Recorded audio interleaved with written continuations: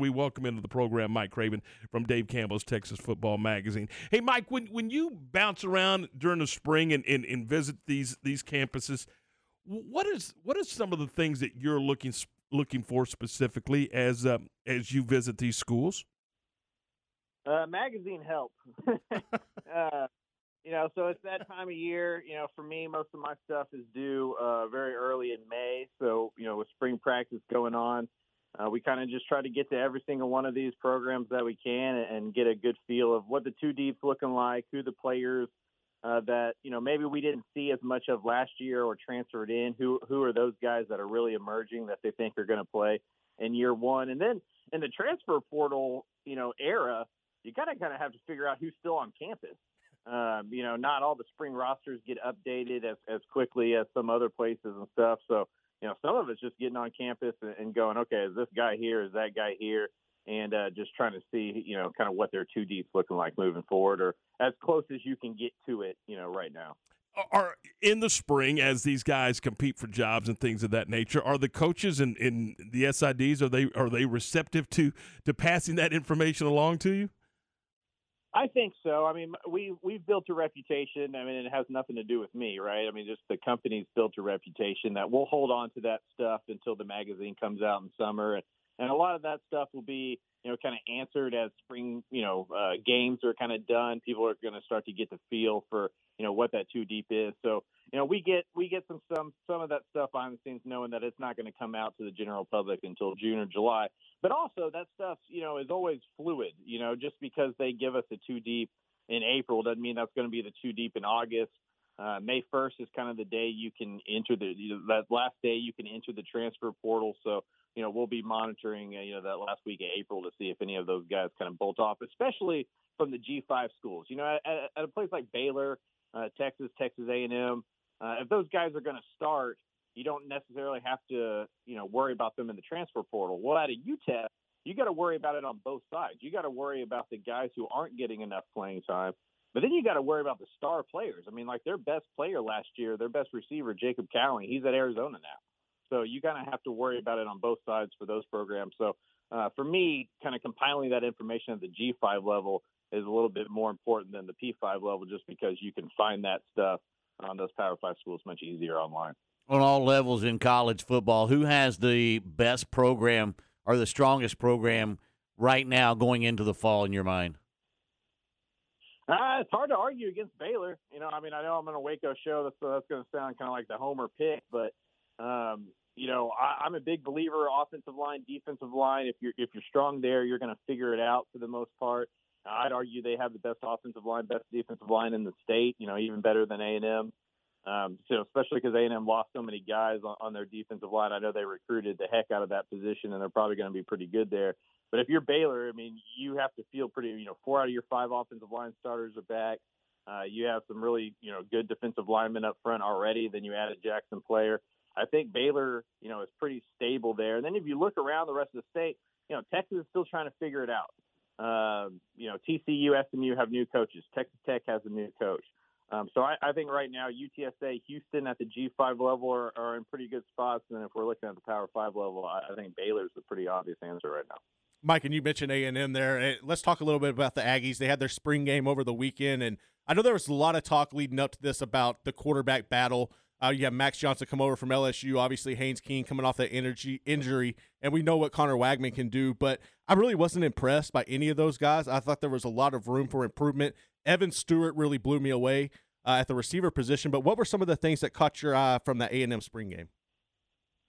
Yeah, I don't know if they're any closer to knowing who their quarterback is today than they were last week, and that's never a good thing. You want that spring game to kind of be a solidifying factor in your mind where you can take that as a data point, and they all three struggled. And for me, what's amazing at A&M is that wide receiver position just isn't very good. And then you lose Jared Weidemeyer at tight end, and so who are the options passing the ball wise? I mean, it looks like Evan Stewart is clear in a way their best wide receiver, and that's never a good sign for a wide receiver room if a kid who still technically should be in high school walks in and is obviously your best player. So they're going to have to figure out that wide receiver position, or it's not going to matter too much who the quarterback is. they're not going to get enough separation to get open and really threaten SEC defenses. I think we saw that a little bit last year. I don't think Zach Calzada is that bad of a quarterback. I'm just not sure he had many open windows to throw the ball into to wide receivers that were running open. And outside of Evan Stewart, I don't know if they have any of those guys again this year. Let's talk Texas Tech. Joey McGuire leaves Baylor, goes to Lubbock. What's his biggest challenge this spring? Trying to figure out what that depth is on the offensive line, defensive line. That's just something that Texas Tech has never been able to be good at least in my kind of time following college football, even as like a college student and stuff. It just always feels like the weak link in Lubbock is offensive line, defensive line. The trenches, being tough, playing kind of grown man football. They've never been good at that. Joey McGuire is a Matt Rule type coach. He's going to want to be good in the trenches. There's a reason Baylor is really, really good offensive line and defensive line right now. And a lot of that stems back to Matt Rule and even a little bit Joey McGuire in terms of what they were able to recruit there. He wants to do that same thing in Lubbock, and it's going to take more than one offseason. But in the transfer portal era, you can kind of speed that process up. He signed 4 different transfers on the offensive line, Ty Buchanan from USC being the latest. So, you ask him about it, it's like, who are your top 5 offensive linemen? He's like, I don't know yet, but we've signed so many. We're going to find 5, And so I think he's going with the numbers thing there. And then defensively, they're going from an odd man front to kind of a multiple front under Tim DeRuyter. That should help them out because they have some smaller defensive linemen that now instead of having to play the 4-eye position, they can go out wide. So I think defensively they're going to get better. It really is just kind of figuring out who the big guys are. Because as he talks about, as Matt Rule used to always say, big guys beat up on little guys, and they're going to have to figure that out before they can really compete in the Big 12. With TCU and Sonny Dykes in that offense, with Joseph Gillespie running that new defense for the Frogs, how different is TCU going to look to folks? I believe TCU may be the most fascinating team to watch this year because of that reason. We're just so used to watching Gary Patterson-led teams for the last 20 years that it's going to look foreign to see TCU taking some chances offensively and defensively. I think they're going to be a lot less risk adverse. They're going to take some chances over the top. That offense is going to be spread out. They're going to throw the ball, kind of quick tempo type stuff a lot of times. And then defensively, it will be interesting to see kind of if they stay kind of 4-2-5 and kind of keep the same principles that Gary Patterson ran there for so long, given the roster that they have. Or as they kind of immediately move into what they'd like to do long term. And I think that's adding a little bit more speed to the field, kind of being more of a modern defense. Because, what's interesting to me is, Gary Patterson was lauded as this, modern defensive coach in the early 2000s, just being able to keep up with some of those new offenses we were seeing. But as the decade kind of rolled on, it was getting kind of more basic and more behind. It'll be interesting to see if they do a little bit more exotic stuff in that defense, kind of get more multiple and do more blitzes, more pressures. Because I feel like those are the defenses around the Big 12 that worked last year. Talking with Mike Craven of Dave Campbell's Texas Football. And Mike, one of the best programs in the state for as far as college football goes over the past few years has been Sam Houston. And now they're going to have to enter this season without Eric Schmid. He announces that he's going to enter the draft. What are your thoughts on Schmid's career at Sam Houston, and is this a guy that is more than likely going to end up north of the border in that USFL or XFL? Yeah, so from what I understood, Coach Keeler, I talked to him a little bit last week for the magazine stuff, and they kind of advised Eric to go through all the NFL Pro Day stuff, but just don't hire an agent and see what the response was, because he technically still had another year because of the COVID year stuff. But it sounds like he got enough attention from the Canadian League and a couple of XFL teams to where he's going to go pro. And that's a big deal for Sam Houston. They're in that transition year where this is going to be their last year at FCS and they're going to move up to FBS. I could argue that Eric Schmid is as big of a reason that's happening as anybody. And, his ability to put Sam Houston on the national map over the last couple of years is what put Sam Houston on the radar of the FBS, of trying to fill out Conference USA. When Conference USA was kind of left holding the bag and they needed to find some find some teams to kind of fill those spots up that they were going to lose, Sam Houston became the obvious choice because, one, they're in Texas, and that gives them 2 Texas teams along with UTEP to kind of keep that going, kind of a bridge between the teams out west and the teams east. But also the amount of success they've had, and a lot of that has to do with Eric Schmid. It's going to be a tough year for Sam Houston. They're going to have to reload. They lost 11 All-Americans. It's not just Schmid that's leaving. And so They're gonna have to rebuild that roster. B.J. Foster from Texas is out there now. They do have extra scholarships because they're in that transition year from FCS to FBS. So it'll be interesting to see what happens with them because they're a team that can't go.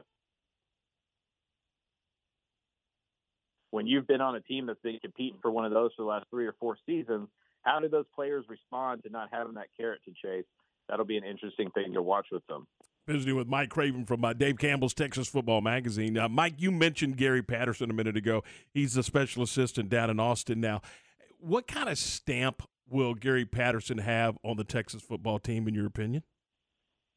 So I've been a staunch – so I think that when Pete Kwiatkowski and that Texas defensive staff got to Texas, they thought the Big 12 was what it was a decade ago. And they're playing a bunch of too high safety. They're going to bend but don't break. It's the passing league. We're not going to let anything over the top. Well, it's not anymore. You look at Baylor and Oklahoma State. Those were 2 physical teams that ran the football, and they were playing for a Big 12 championship. And so I think Gary Patterson brings in some knowledge about the Big 12 and the way the offense is run that, frankly, the Texas staff on offense or defense just didn't have. I think if there's multiple things probably to kind of hate on for what Sark did in year one, but one of them is he just didn't bring in enough guys with knowledge about the Big 12 in the state of Texas. Like when Matt Rule came to Baylor, he did it about as perfectly as you could do. And I don't know if Sark followed that blueprint. He kind of brought in his own guys and his hotshot staff, and I just think they were overwhelmed last year. I think the Big 12 caught them off guard. I think it was a different conference than what they imagined it was going to be. I would imagine Gary Patterson can come in and kind of do some self-scouting and go, hey, here's the things we're doing that are wrong. Here's some things that I've done to help. And they just kind of blend, those processes together and see if that defense can fix itself a little bit because it was historically bad last year. And I think Texas' offense is going to be plenty good. They're just going to have to figure out how to stop somebody. Mike, we've seen conference shuffles and shakeups. It's almost like a year in, year out thing, and there's been a lot this year as well. But when you look at Lamar heading back to the Southland Conference, what benefits does that bring them, and what is the reasoning behind this move?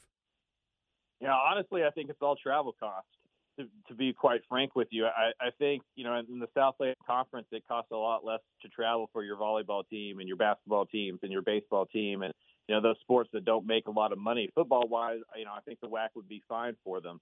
But I think with Sam Houston leaving the WAC and just the uncertainty that is in that conference, kind of being kind of the feeder school into the FBS, I think Lamar looked at it and goes, okay, we can have stability in the Southland, play a bunch of teams that we're equal to budget-wise, and we can spend less money on it. And so, those are just factors that some of those small schools have to pay attention to that maybe some of the bigger ones don't. Hey, Mike, what are you working on right now? This very minute, what are you working on for Dave Campbell's Texas football? So I have opened up my computer and I am transcribing interviews from Stephen F. Austin so I can get that section right. There's 12 FBS sections, 4 FCS sections, 3 conference sections, the main preview and the national preview. So I have a pretty busy April, and then we're also kind of doing like a 3 burning questions series online of kind of my 3 biggest questions about each program, kind of going into that second off season between spring and the fall and kind of stuff that maybe wasn't figured out during the spring that still needs to be figured out going into the summer. I'm telling you right now, we're watching closely the competition for the best grub on Friday night across the state of Texas on Dave Campbell's Texas Football Magazine. That's a good piece right there. Gives the reader a heads up on where to go when they're in that particular community on Friday nights. Yeah, that was a good idea by our editorial team. I'm a city kid, so I don't know how many options we have. They were just the same as always, like going to Chewy's and stuff like that. We have gotten a lot. It was one of those things where, no good deed goes unpunished. Like, as soon as we asked for suggestions for like a month, and then as soon as we put it out there, there's like 40 people who are like, "Why didn't you put this one in there?" It's like, we asked you for it, so just one of those things. But yeah, with March Madness, we were trying to figure out a bracket, and that's the one that we came up with for this year. We've thought it's done pretty well so far. Good stuff. Appreciate it. Hey, Mike, thanks for your time today. We appreciate it. Absolutely, guys. Anytime. Talk to you soon. Mike Craven covering the Lone Star State at the collegiate level for Dave Campbell's Texas Football Magazine.